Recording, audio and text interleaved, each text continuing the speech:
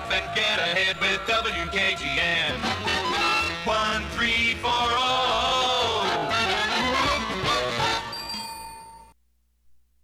Live from the White Claw Hard Seltzer Studios in Knoxville, it's the Morning Show on Fan Run Radio. Here are your hosts, John Reed and Bob Baskerville.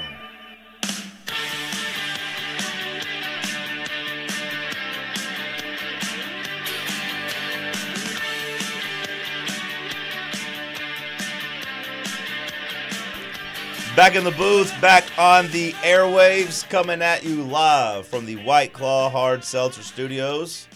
It is the Morning Show. Happy February 1st to you. Good morning, wherever you may be listening, or whatever time of day you may be listening. I hope you're having a good day. John Reed, Bob Baskerville, Sam Beard. The crew is here, locked and ready to go. Bob, how are you? I'm good, although... Well, we're getting close to the move, right? The feels like it. Yeah. Because right now, right this minute, I feel like I'm in an interrogation room or something with the lighting here. It's We got Sam tucked away in the dark like he's going to hit us up with some really hard questions, and I've got like big bright lights on me. It's too early for that. But, I'm going to talk like this to hide my voice. Yeah. Everything I say is top secret, and I cannot reveal my identity. Yeah. I'm nitpicking. It's like I just want to move. It's time to move. We're close. Yes. We're close, Bob. Don't get antsy yet. We're close. I was surprised you wanted to sit in here with me for this long. So you made it a month, and now you're getting antsy. Or not even a month, like 3 weeks. 3.5 weeks, and 1 week was a snow week. It's true. And you just said it. It's a new month, February. So 1 month of winter is gone. Love it. A month and a week, right? Like December 21st. There we go. We're past a threshold where I think I see now in the news that the sun doesn't go down until after 6 o'clock now. We made it to the 6 o'clock hour, which feels like a nice threshold. Yeah, and the next thing, I know you don't care, Jay. Sam and I care. Just call me Jake. Oh, I started to call Sam Jake. Oh, okay. Phew. Yeah, I'm sorry. Now is pitchers and catchers report. Yeah. Less than 2 weeks. Let's go. That's just a sign. Not like I'm going to be paying that much attention to it, but it's a sign that it's your own personal groundhog. Yes. You can smell the grass getting cut in the air, you know? Yeah. Spring's not far away. Got to keep believing. 13 days away from catchers and pitchers reporting, which sounds weird when you say it that way. It's always pitchers and catchers. But also, like, we're 15 days away from Tennessee baseball, I believe, is first game? Sounds right. Yeah. Still waiting on my tickets, by the way. University, like if you want to send them out, got people to send them to and things to do with them. Send them out. So you're a season ticket guy for baseball? I am. Yeah, I got 4 season tickets behind first base, last row up against the wall. It's pretty good. That's pretty good spot. I have not been to a baseball game in the Vitello era. Really? No. Wow. I have not. It's been a long time. Great time. That's what I hear. That's what I see. I'll trade you your 2 Kentucky basketball tickets for 4 baseball games of your choice. You can pick. Oh, my choice. Okay. Yeah. I thought you were going to say, like, against, Birmingham Southern or something like that. Now, I have promised a group my LSU Friday 4, and that's maybe the best one. So, I mean, I guess you're of your choice except the best one. But Saturday will be fun, too, and Sunday against LSU, you know. So, yeah, great trade. I can't wait to watch Tennessee play Kentucky at home. Thanks, Bob. Well, I'll be thinking about it. Yeah, but yeah, we'll go to the game as a show. Yeah. At some point this year, we'll get Bob out to the ballpark. That'd be cool. It'd be fun. But yeah, no, I'm excited for that. It does mean the weather is going to get a little bit warmer, although it's not bad right now. Just in the morning, a little bit chilly, but afterwards, it's just hoodie weather. I like wearing hoodies. Yeah, forecast looks good this week. Like dry and 50s, and yeah. I can work with that. We made it through the snow. That was miserable. That was the worst part of winter by far. And I'm not saying we're out of winter because it'll get cold again at some point late February, early March where we'll think we're almost out. And then winter's like, nope, hold on. We got one more go around here. Don't put all your warm clothes up just yet. I've got a friend that's saying there's, in the extended forecast, I don't know if it's an almanac thing, that there's some other wave that's going to come in late February. It's like, I don't want to hear it. I don't want to know. It always happens. Yeah. That almanac. How are they so good at predicting? I don't get it. Who makes it? The Farmer's Almanac. But Which farmers? You were a farmer, right? Not like that. Yeah. I just fed some cows and then, help castrate them if we wanted to turn them into steer. Like I just did a couple things like that. I wasn't out like checking the crops and then the barometric pressure and how the things are going to shake out for years in the advance. No, not me. Sam, you good on this Thursday morning? Yeah, I'm doing well. Woke up, kind of forgot it was the start of a new month. I feel like January flew by. I think it always kind of does, though, a little bit. You got every month feels like it flies by when you get to the end of it. You're like, wow, it's already so-and-so. Yeah. Every time. Never fails. Especially the older you get. Yeah, I think I've noticed that. Yeah. I mean, hell, it's already February of your last semester of college. Yeah. You started like a week ago. I know.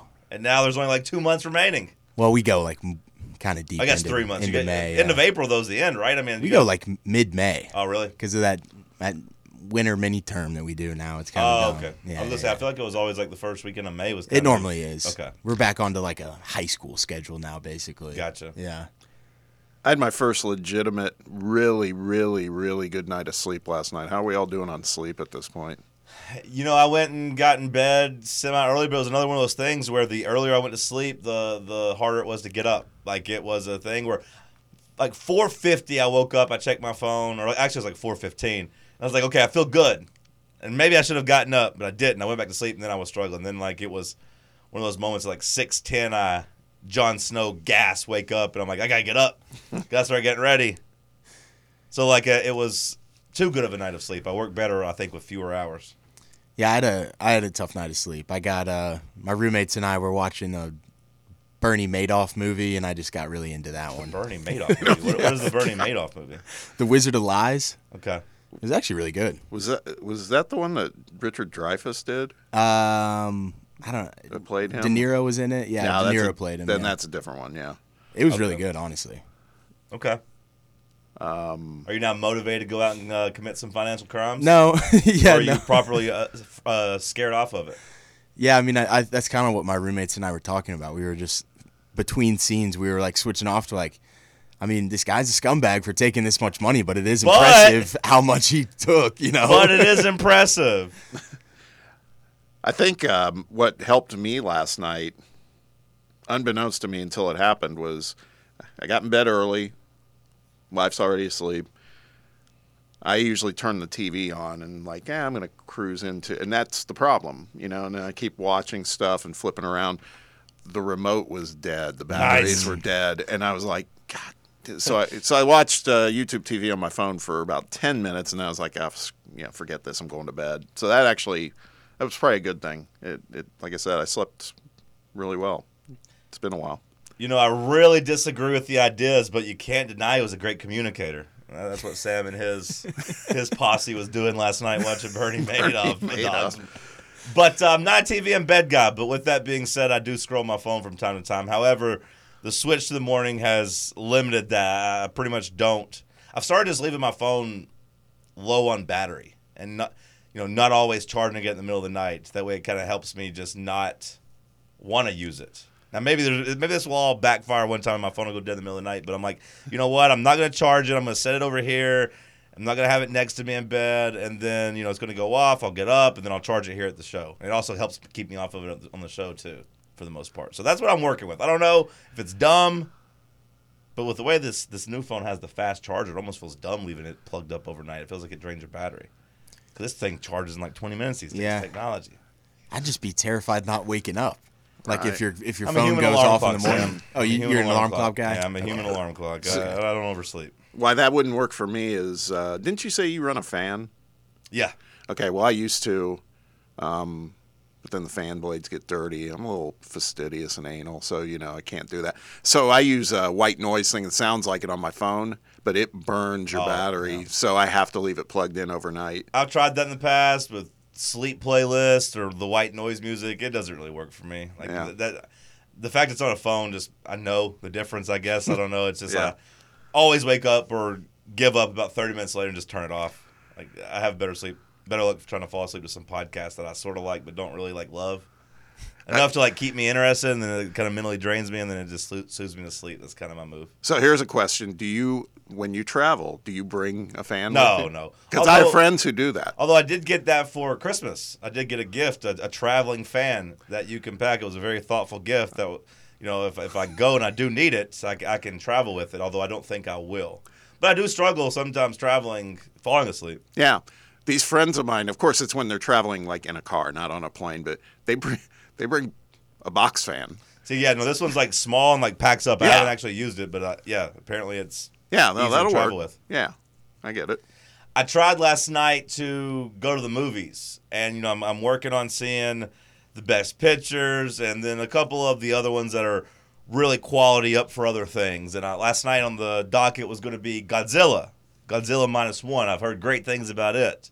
Have you heard about this at all, Sam? Have you? I've seen previews, but no.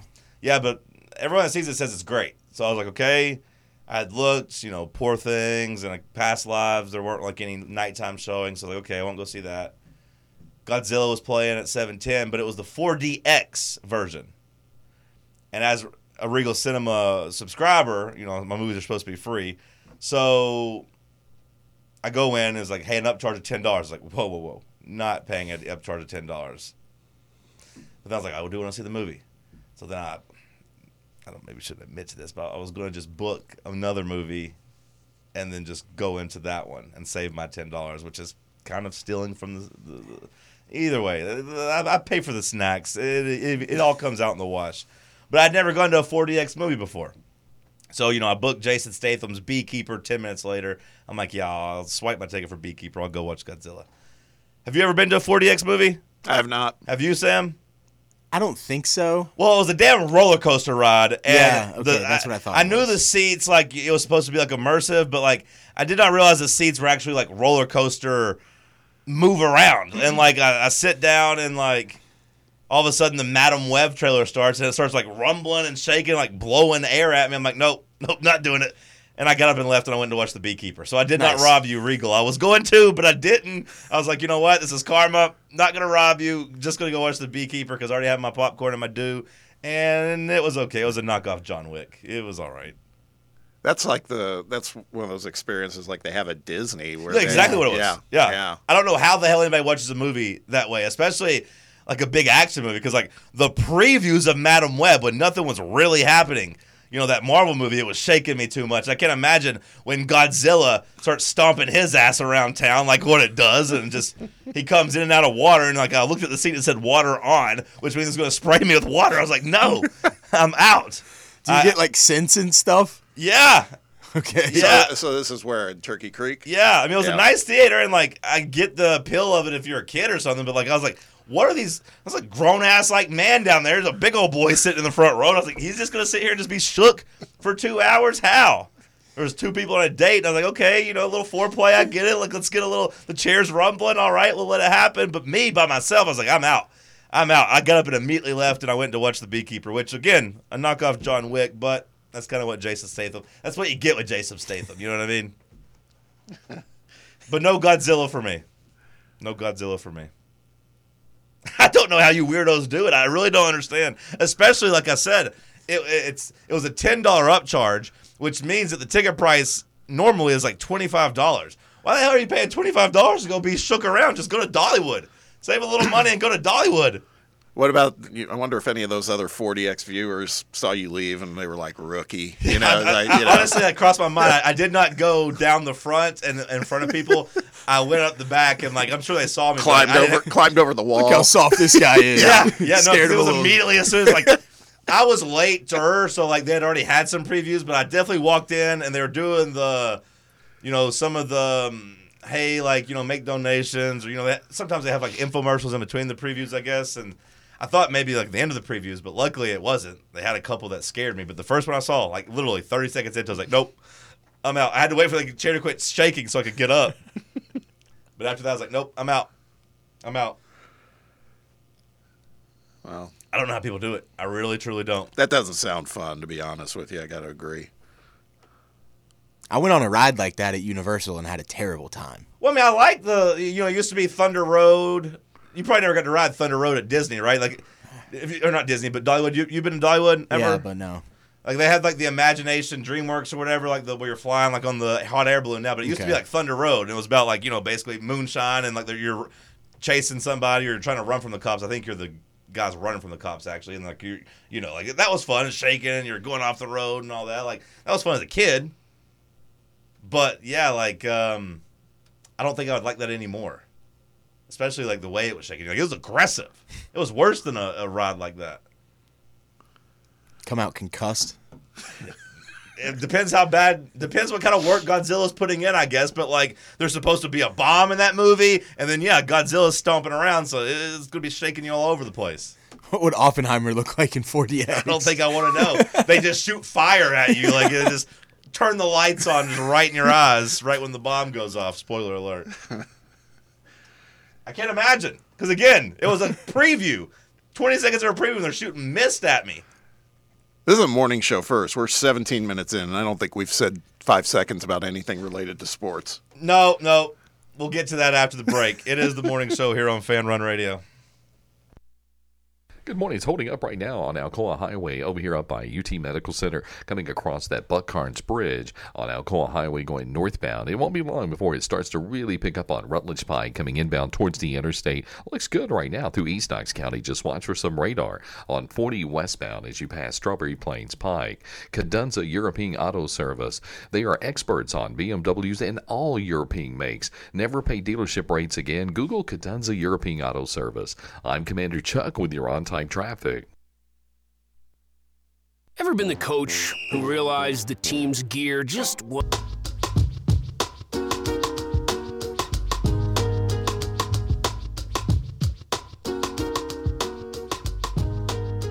I would like to push back a little bit, Bob. We did mention that catchers and pitchers report in 13 days. True. That's a good catch. Yeah, we did mention something with sports. Just for the record. All right, well, what's the big local story? What's on your mind? What's the biggest story right now in Knoxville? What would that be? That'd be University of Tennessee versus the NCAA, I would think. It's day 2 of that thing, and there's so much information flying around. We're going to have Rick Butler on a little bit later from Rocky Top Insider to talk about it because he's been he wrote an article on the site about it, and he's covering it.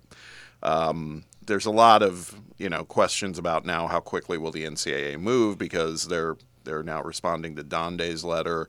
Yesterday was a day where I feel Donde hasn't cooled off, I would say, from the day she wrote the letter. She's still she put it in really simple terms of, I'm quoting her here, well, think about it this way. If someone charges you or your family or your children with something that you didn't do and you think is unfair, you're going to speak up. And that's how I feel. There's no question in my mind about what to do. And I made that clear in the letter. Again, makes me happy we've got someone in that role that's taking that position, because what we're seeing and hearing, we touched on it yesterday with Jason Belzer, and we talked amongst ourselves about it, that there's the Florida State investigation to point to that's already been, it sounds like, resolved. The University of Florida investigation's underway, Tennessee's underway, and there's a lot of talk that this is just the beginning, that the NCAA has really decided they're going to get their hands dirty now and roll up their sleeves and start getting involved in this. Again, from my perspective, a lot of people's perspective, too little too late. This should have been happening quite a while back if this was going to be their intention. And so I think what hasn't changed either in a day is there are a lot of people watching how Tennessee is going to handle this, how the NCAA is going to handle this. We're in the spotlight for sure. Added wrinkle whenever you consider the Jeremy Pruitt investigation and the way Tennessee collaborated with that and helped self-report and do all those things. But the NCAA also was on campus not too long ago, so Tennessee is viewed as a repeat offender. Yeah. But it also makes it more important that Tennessee does fight this. It does make it more of a necessity that Tennessee does have to have a strong take and come out here and say we did nothing wrong. because you don't want to admit any wrongdoing. You don't want to give anything. You don't want to give an inch whenever they're pushing back because you are, quote unquote, on probation.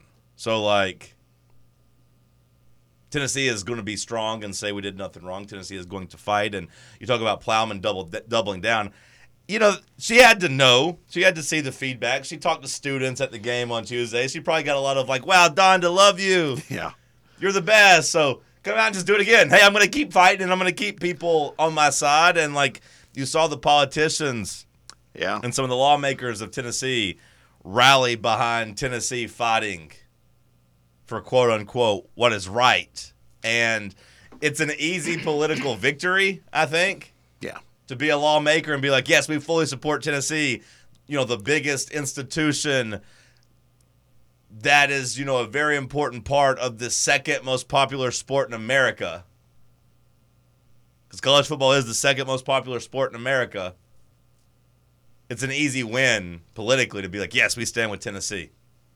Agreed. I think that the whole United Front piece was, when I saw it yesterday, it's logical, first of all, but it also gave me as a fan comfort, you know, that there's definite alignment with all these folks. You know, it started with Attorney General Skrmetti, and then obviously Governor Lee, Marsha Blackburn, all these folks. I mean, and you're right, John, you know, make no mistake about it. You know, particularly if there's an election cycle in front of us, that's always important too. Right. So it is an election year. Yeah, so it's definitely there's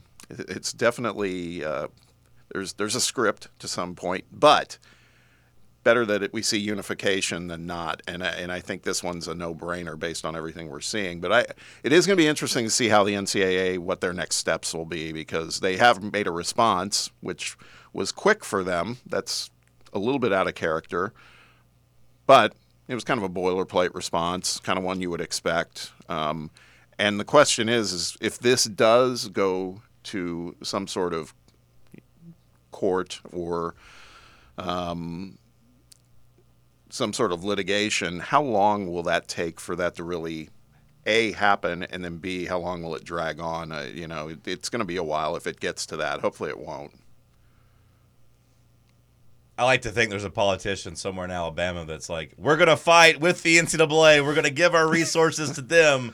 Stand with us. And, you know, that's that politician trying to have his nice little boost in the polls.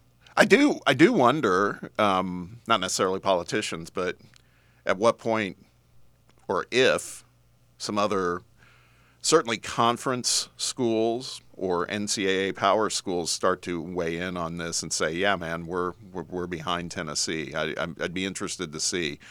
I mean, some of them may be rivals and may love to see Tennessee maybe get in some trouble. At the same time, this is a big picture topic for sure. And if you're trying to look at an end game from the university side, and it may be how do you continue to debilitate the NCAA, that would be the way, you know.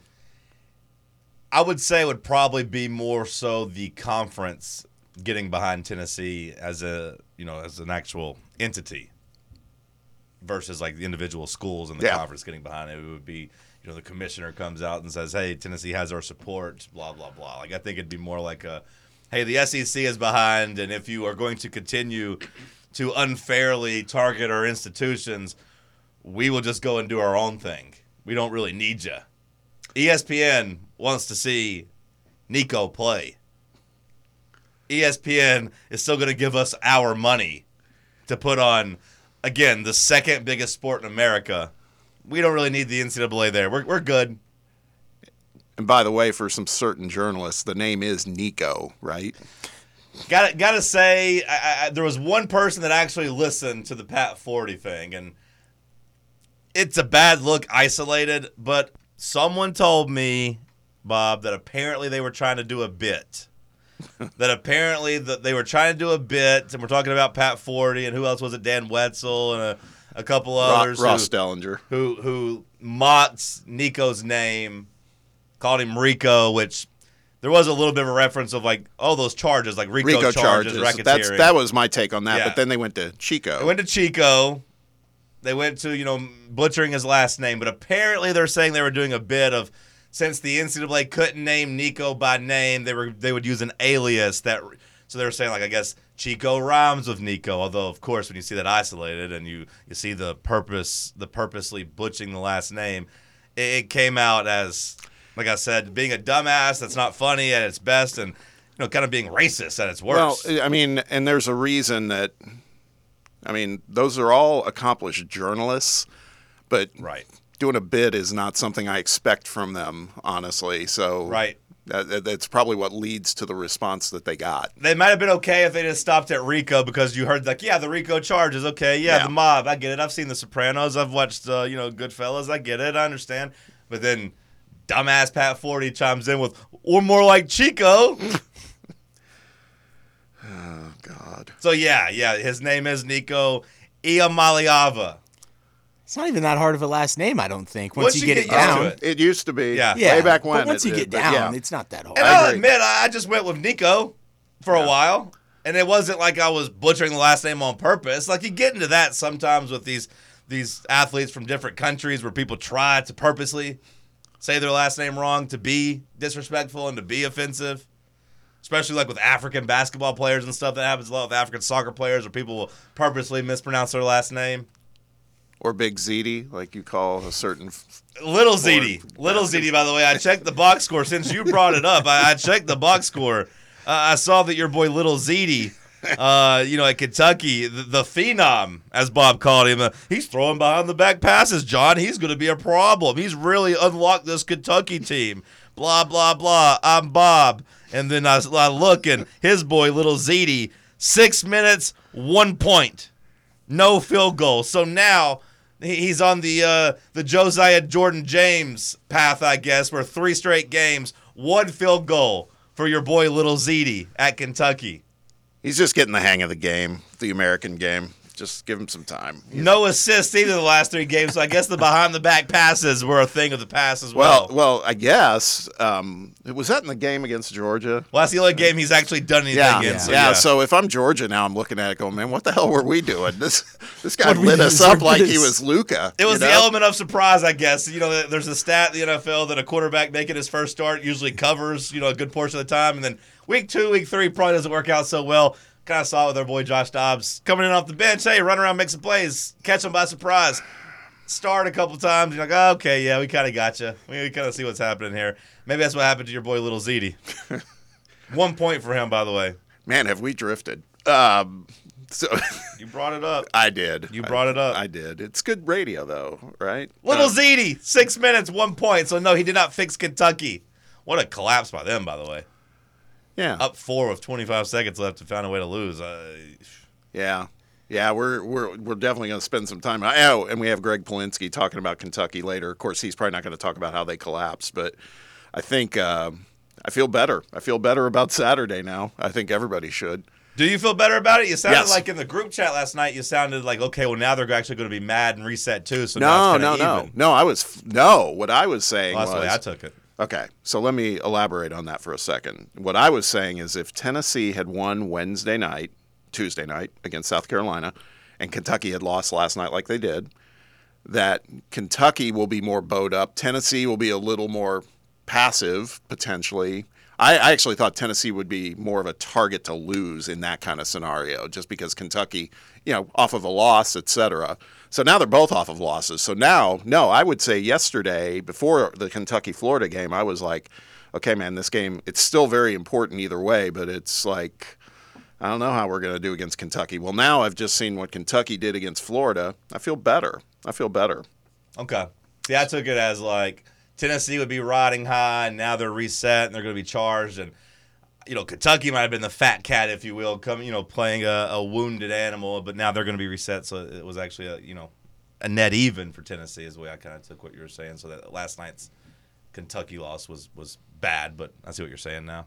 Yeah, I might be just trying to convince myself, but I really felt that way. The more I was seeing it, it's like I don't know. I feel we've seen it before, and we'll talk more about it. But Tennessee typically, not every single time, but typically bounces back pretty well after a loss. There's a phrase for that, right, where you try to assign meaning to things that don't really have any. Is there a phrase for that? Is there a popular phrase for that? No. I thought Bob might know. Virtue signaling? No, I don't think that would be it. Because I now learned what a Boilermaker response was. I had to Google that during whenever you were saying that. I missed that one. I'd never heard that. It basically, I mean, it's a great phrase. I'm going to try to work it in myself. What are you talking about? You said it was a Boilermaker statement that, like, I don't know, maybe when the politicians were boilerplate. Boilerplate, yeah, sorry, not Boilermaker. Sorry. Boilerplate statement. Yes. A Boilermaker statement is like, let us shoot free throws. We got fouled again. I knew it. Let us shoot 46 free throws. Sorry, that's a Boilermaker statement. Yes. Owie, we got fouled. No, a boilerplate statement. Yeah, Sam. It's just whenever you basically say something that doesn't really mean anything, and it's just like a space filler, if you will. But like, the example he uses is like, our thoughts and prayers are with those that are. Yeah, you have it in your back pocket. You just grab it when you need it. Back in the booth, back on the airwaves. Yes. Yeah. It's the morning show here on Fan Run Radio. We're going to break. Something like that. It's time to remix the classic. And how do I know? What's the do you big Whitney Houston fan, John? Is that what's going on here? I was a fan. I got a variety of bumpers in there. I don't even think that one's mine, actually. I think that one might be one that you've gotten from somebody else. Yeah, we had this from the Blitz. Yeah, I was going to say, that's a Charlie and Sam thing. So maybe the question's to Sam. You're a Whitney Houston fan? A little bit. How can you not be? Yeah. Well, I'm not saying it's a problem. Her. Yeah, how can you not be, Bob? I mean, come on. I don't think I find myself like going into my car and being like, I got to go play some Whitney Houston. But if it comes on, still I like it. To this day, and it precedes you even being alive, Sam, but one of the greatest performances of the national anthem ever. It was the, whatever it was, 91, 92 Super Bowl. Yeah, I was going to say 92 Super Bowls. Because it was off the heels of like Persian Gulf War and other things. It was, I mean, even for fans, you were seeing fans like tearing up. Like it was, she was a talent for sure. That is interesting you said, though, because I'd also never go and listen to Whitney Houston. Like I've never, I don't think ever like purposely pulled up her on Spotify and like went through more than like one or two songs. She has some really good ones, though. Yeah, no, I mean, she's got, the most, I think maybe the most hits of all time for a woman when it comes to, like, charts. And maybe that's changed, maybe that's different. But, like, she's one of the most decorated women of all time. But I listen to Adele. I seek out Mariah every now and then. Some Taylor Swift. It's not like I'm anti-woman, but Whitney doesn't get that treatment from me. Elle King. Elle King? No, Elle King's canceled after she disrespected Dolly. Elle King is canceled. Now, Whitney was the complete package, too. I mean, back in the day, because she looked like almost like a supermodel and super talent. And also had some edge to her. Yes, she did. Also had some edge to her. If you like a little scandal, you got a little edge, too. Absolutely. She does not do crack, Sam. That's a poor people drug, she says. Wow. That was her quote. Rest in peace. Yes, R.I.P. R.I.P. to Whitney. But we kind of hinted at college basketball. It was another night where you had a top team go down in Kentucky. You had Purdue on the ropes. It looked like you were going to have absolute chaos. You didn't get absolute chaos, but you did have – that was also like Connecticut was down early to Providence at home. Yeah. They ended up winning by 9. But another night in college basketball where you had some top teams struggle. It's a great build-up to a weekend that is going to be – they're now calling it historic. We've got 8 of the top 10 teams in the country, ranking-wise, going head-to-head this weekend. It's going to be a good weekend in that regard. But, yeah, it's just another – that Kentucky-Florida game was just another sign of welcome to the – the flat world of college basketball right now. It's crazy. You just don't know what to expect. If Northwestern had beaten Purdue last night, that would have been the 3rd time in the last 4 games that they had beaten Purdue. Most of the time Northwestern's been unranked, so the parity is pretty amazing. Did you take that as a positive last night for college basketball's weekend coming up? Because to me, the fact you've had 3 of those teams lose before Saturday kind of hurts, in my opinion. 3 of those teams lose. Three of the big teams on Saturday, because it's going to be a historic Saturday. Oh, I see what you're saying. Yeah, there's like 4 top 10 teams playing on Saturday and Sunday, or 4 top 10 matchups, on Saturday and Sunday. But Tennessee, North Carolina, Kentucky losing gets a little bit of hit and knocks it down a little bit as far as I'm concerned. Yeah, it's true. We keep calling them top, as I specified, currently ranked top 10 teams. If this was happening next week, where would some of those teams be? Kentucky wouldn't be in the top 10 probably. Well, maybe they would if they beat Tennessee on Saturday, but yeah, maybe that is a little bit of a hit, but I think they're all, that's the other thing, they're almost all brand names, they're big names, so doesn't detract too much in my opinion. Sam, does it detract for you? Does it take the wind out of the sails a bit to have 3 of those teams lose? Because, Duke didn't look good, or hasn't looked good for most of the time, but Carolina loses. And then, Tennessee and Kentucky, in their own matchup, both teams now coming off of a loss, which makes that game maybe more important in terms of like the SEC championship race and seeding and vibes, if you're just looking for the good old vibe check. I kind of find it to be more entertaining almost. I think that, like, when you've got teams that have lost earlier in the week and, maybe it's to an opponent that was someone that you should have probably rolled over or something like that, I think it kind of adds to the pressure of the big rivalry game and makes both teams, it's obviously an important game, but I think it's just that much more important to kind of get back on track and not lose back-to-back. Well, I hope that coward Jeff from yesterday is listening right now as he watched Coach Cal get his ass kicked last night and blow the game, because you're talking about a vibe check. Kentucky's vibes are off, and Tennessee lost to South Carolina, whatever. You come through and you're like, man, still a couple issues, and man, this team needs some players to step up, or wow, help Dalton connect, or same old Tennessee, whatever you wanted to say. You go through the mentions after a Kentucky loss, it's a whole different feeling where they're like, Coach Cal's washed, he's an idiot, time to fire him. He hasn't coached good in 5 years. He's just trying to roll the ball out. And then last night he actually made a tactical error that you could point to of, why would you not foul up 3 and give them a chance to tie the game? Where do you stand on fouling up 3 late in the game, Bob? I think it really depends on the team you're playing, and if they've got someone who's a true 3-point threat. I think it's game by game, but I agree with you. Last night I would have been fouling. Well, I wouldn't say that I necessarily would either. It's easy to point to when you're up 3 and you don't foul and they hit a 3 to tie the game and go to overtime and beat you. Then you're going to say, oh, wow, you should have done that. I don't. I think in college it makes more sense to foul than in the NBA. I don't want my NBA team to foul up 3 because, A, continuation in the NBA is different. B, the timeout situation, extending the game makes things different because you can, the NBA is the only sport where you can, that space and time aren't directly linked. You can move space in the NBA without wasting any time by calling timeouts if you have them late in the game. College, you can't do that. So it's harder to, hit 2 free throws, foul, extend the game, then come down and get a good look. NBA, you can, if you have timeouts, you can do that. You can get a good shot off with 1 second. If you call a timeout, you get it at half court. You throw it in, turn around, shoot. College, you can't do that. So I'm more of a fan of fouling in college, although the players being a little bit dumber, for lack of a better term, more inexperienced, more willing to make mistakes, makes me a little nervous in college just because they might grab a guy intentionally or they might foul him when he gets in a shooting motion. They might be a little bit more willing to do that.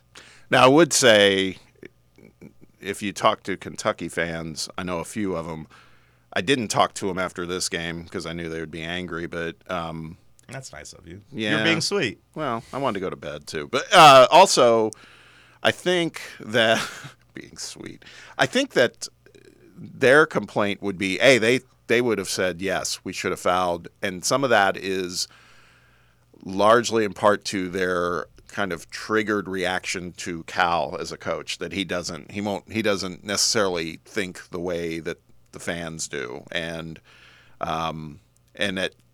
that almost might be too much thought put into the end of game play with Cal. There's a lot of theories, and I don't buy it, but there's a lot of theories from Kentucky fans that Cal just kind of rolls the balls out in general and doesn't, just yells and tells everybody to run and go, and everything else, and that he wouldn't be capable of making a call like that late in the game, which I don't necessarily agree with, but I'm telling you from a Kentucky fan standpoint, they would have last night said, why are you not fouling? No, yeah, like I said, the vibes with Kentucky are bad. Yeah. When it comes to that program, when it comes to Coach Cal, and it's in large part because of what you just said. Like, they don't trust Cal to be able to make adjustments or to coach the team up. Like, I think they all acknowledge he's still a great recruiter.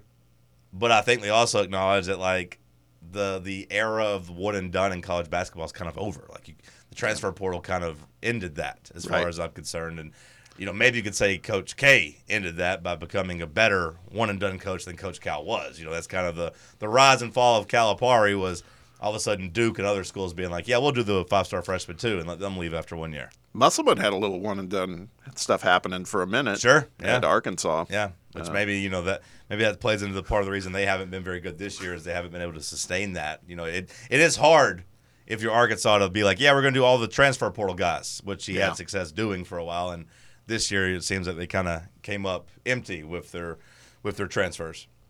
Although I guess they did get a nice win last night, right? Did they end up holding off? They did. Yeah, they won. Yeah, I was going to say, I saw they were up 18, and that was the last I paid attention. A couple schools got right in conference. Auburn took care of Vanderbilt. I mean, it was Vanderbilt, and it was at Auburn, so you expect that to happen, but Auburn rolled. So Vandy didn't take a timeout in that entire game yesterday, and they lost by 30. Is that Stackhouse trying to send a message I don't know. to his team, or Stackhouse trying to send a message to the administration like, hey, I'm done? Yeah, I was going to say. I'm tired, boss. Get me out of this game tap as me soon out. as I can. I was going to say, one way to look at it is no timeouts means your season is moving quicker. Yes.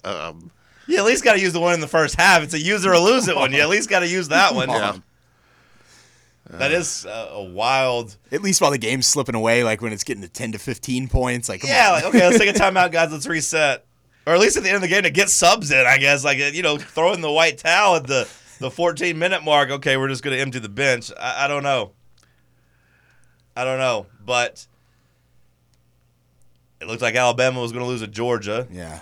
Thanks for nothing, Mike White. Thanks for being Mike White and blowing a lead, which I guess he did do for us too. He did blow a lead for us too, but Alabama ends up kind of winning. I don't want to say going away, but I think it was, a 9-point game. It wasn't very close at the end. They ended up covering after they went down like 20 to start the game. Is that or true? something like that. I thought the spread was a little bit higher than that, but I might be wrong. No, yeah, you're right. It was 6.5, yeah. How do you feel about Georgia? We'll just take a minute on that, because there's been – I always hear them included in chatter from analysts and stuff about, NCAA tournament bubble team. It's like, man, I don't see it. I would think they'd have to make a super deep run in the SEC conference tournament, like get to the finals or something like that. I think that's just somebody that looked and saw they won like 9 games in a row, and then they were on the radar, and they still haven't like adjusted and taken them off the radar. To me, that's what it is. Like, Georgia's not a tournament team. I mean, they score a lot of points sometimes, not so much last night, but it's still, they give up a lot of points too. So, and that's Kentucky's biggest problem, is that they give up a bunch of points and they can't get stops. And last night they were hurt by a missed free throw that did not put the game away. And then Florida, a guy there, Clayton, had 7 threes, including the game-tying one with basically 4 seconds left in the game. Walter Clayton Jr. hit one. And then, of course, you end up blowing that game in overtime. Vibes are low for Kentucky. Makes the game on Saturday mean more in that sense, because somebody's coming out of that with a 2-game losing streak. If you're Kentucky and you lose to Tennessee, you're coming out of that all of a sudden losing 3 of your last 4, with 2 of those being at home. Because, of course, they lost to South Carolina last Tuesday, beat Arkansas on Saturday, lost to Florida last night, and then, if Tennessee comes in and could beat them, like I said, that's 3 of their last 4. That would be bad for the outlook of Calipari and that fan base, who, let's face it, probably willing to quit on him and willing to quit on the season with as bad as they've been the last couple of years in terms of disappointment, not living up to expectations. Also, something to keep an eye on, 45 minutes last night for Reed Shepherd. Wow.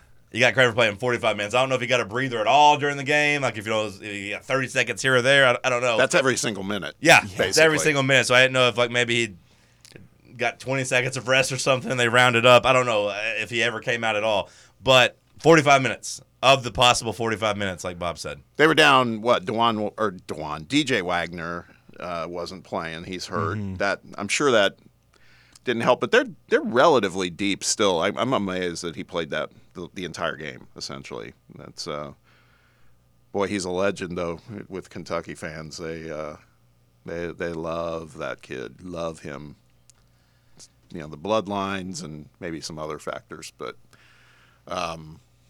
he is pretty good though. He is good. I will say. And last night I was watching that game, and towards the end of it, you know, Florida's trying to shoot a corner three, and he had a pretty nice closeout and blocked the shot, and I was like, okay, you know, there's a little bit of defense there for him. He's too. very well rounded. Yeah. I was going to say not electric as a player though, right? You know what I mean? Not necessarily dynamic, but that doesn't mean he's a great player. He really is. He's one of those players that like your coach loves, you know, like maybe not every Gets fan to the game can see early, it. Yeah, stays late at practice, a coach on the court, you know, whatever like, cliches. always is trying hard. Yeah, a hustler. But I mean, if you're just looking at the minutes and a day shorter on rest, maybe it doesn't matter in college and they're not having to travel. Maybe, you know, Thursday, Friday is enough of a break, and the 2 days is enough of a break. But 39 minutes for Dillingham, 45 minutes for Shepard, 37 minutes for Sam's boy Reeves, who is just as good as Dalton Connect, according to him. 19 points, 3 assists. I mean, it's a nice little game for him. If Dalton Connect had 19 points, I would be like, oh, my God, what's wrong with Dalton? But, I mean, I guess for Reeves, it's a solid game. Trey Mitchell, 38 minutes. Tennessee fans would be up in arms about all these minutes if this was happening at Tennessee. Well, yeah. I mean, because, like, it's not sustainable. And the season's just, you know, I don't want to say getting started, but, like, you're still halfway, you know, you still have halfway to go. In the SEC play, you have more than halfway to go. You still have, you know, 6 weeks of this, 7 weeks of this where you have to be able to manage. That's before you even get to postseason play. And it's not like the deeper you get into the season when the games matter more that all of a sudden you're going to play more guys in your rotation, right? Usually it's the opposite. Usually you tighten up the rotation as the season goes along. These poor players are going to be grinded down to dust. Because, I mean, Tennessee, we still do a solid job in terms of guys aren't playing every minute of the game. Usually. I know last year Zakai had a couple games that he did that and flirted with that. But, like, they've done a little bit better of limiting Zakai's minutes, right? Like, when I look at the minutes breakdown against South Carolina, the most minutes anybody played was 34. Right. And that was Connect. He did look tired, though. So, I mean, like, how many did he play, I guess, against Vandy? 34, 36, 32, 34. I mean, so, yeah, I mean, they are playing him a lot of minutes. But not 40, not 45. Also, it feels like, and of course it hits close to home for us with Tennessee just because of the way they've been shooting at the line, but it feels like there's a bit of an epidemic going on with free throw shooting. Kentucky, it cost them last night too. They shot, it was only 11 of 17, but I mean, still, that's 66%, and it's pretty consistent for them. They only have, outside of Antonio Reeves, who Sam's boy, Sam's favorite player. It's moved off of me and on to Sam. You love Little Zeddy. Little Zeddy's your boy. Reeves is Sam's boy. Well, Little Zeddy shoots 50% at the line. Well, so he doesn't really get to the line too often because he doesn't really get to play. But Reeves shoots 88%, but after that, it's like, you know, Reed Shepard 80%. You would expect him to shoot pretty well, but everybody else is in the 70% or lower range, and it just feels like I'm seeing more and more of that. Like they're not working on the free throws or something, and clearly in a lot of these games it's important. That's a throwback back to the old Calipari teams. That's the Calipari teams I remember, the ones that couldn't shoot free throws. Like that Memphis team was really bad at shooting free throws, and it ended up costing them a national championship. And I feel like those early Kentucky teams he had weren't great at free throws either. Then they got good for a while. Now they're back to being bad. But the only free throw epidemic I want to talk about, Bob, is somehow how the hell does Purdue shoot 46 free throws to 8 against Northwestern? How do you defend this? It's sickening. I don't defend it. 46 free throws, Bob. To 8. Defend it.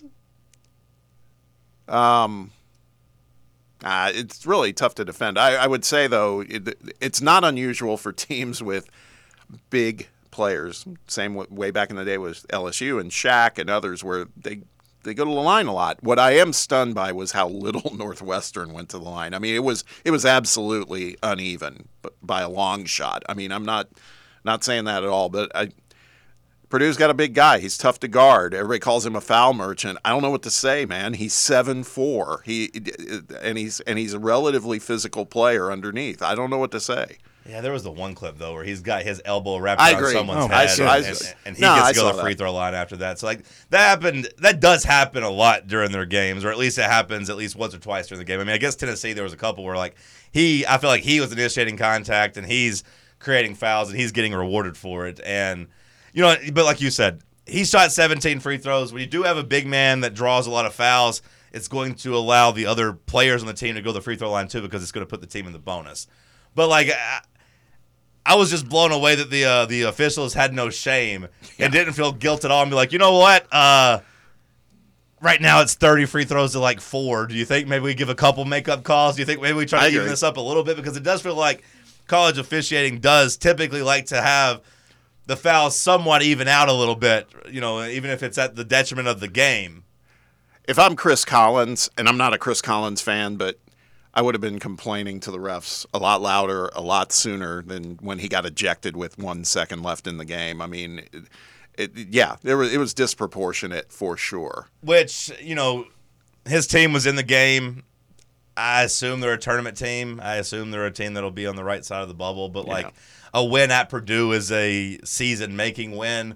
So I get not getting a technical foul in a close game and, like, complaining at that point and, you know, going crazy, going berserk, you know, before the game was out of hand because, like you said, he waited till, 1 second left? Yeah. And the game was over. So he got to make his point, and his fans can say, hey, you made your point. And there might be some, though. They're like, hey, do that earlier. Do it in the first half, and maybe the team can sustain. But also, like, you never want to create 3 or 4 free throws for your opponents in a close game when you're overmatched. You don't want to, like, be something that sparks a run and gets that gym going crazy. If it's at home, yeah, because your fans can rally. But on the road, a coach getting a technical kind of is an invitation to their fans to kind of go crazy and overwhelm your team. No, but it was going on all game, and they were down, I think, 7 or 8 at half. They came back to tie it, obviously, but he had moments, in my opinion, that were earlier in the game. I was just surprised to see he didn't do it. And you're right, Northwestern's projected currently, you know, subject to change, as a 7 seed in the tournament. So, yeah, they're a good team. They're a very good team. At least you have shame, Bob. I don't disagree with it. Okay. I don't. But I don't think that, I mean, again, he's a big guy. That's what's going to happen. I just was stunned that the other team didn't get calls their way, too. I'm just convinced that you'll get to the postseason and they'll call it differently, and that'll be Purdue's demise. Is like you're used to having those fouls, and all of a sudden, like, the officiating feels like it's switched from the way it's been all year. I think you kind of see that in the NBA, like with playoff officiating. I do think in the tournament, you might be susceptible to that as a Purdue basketball team. Like that Edey might not get those calls. They might give him a couple cheap calls on the other side. They might actually finally call an offensive foul. And, like, 30-something games of a sample size is thrown out in a one-and-done situation. Next thing you know, you're scrambling. You could be right. Yeah.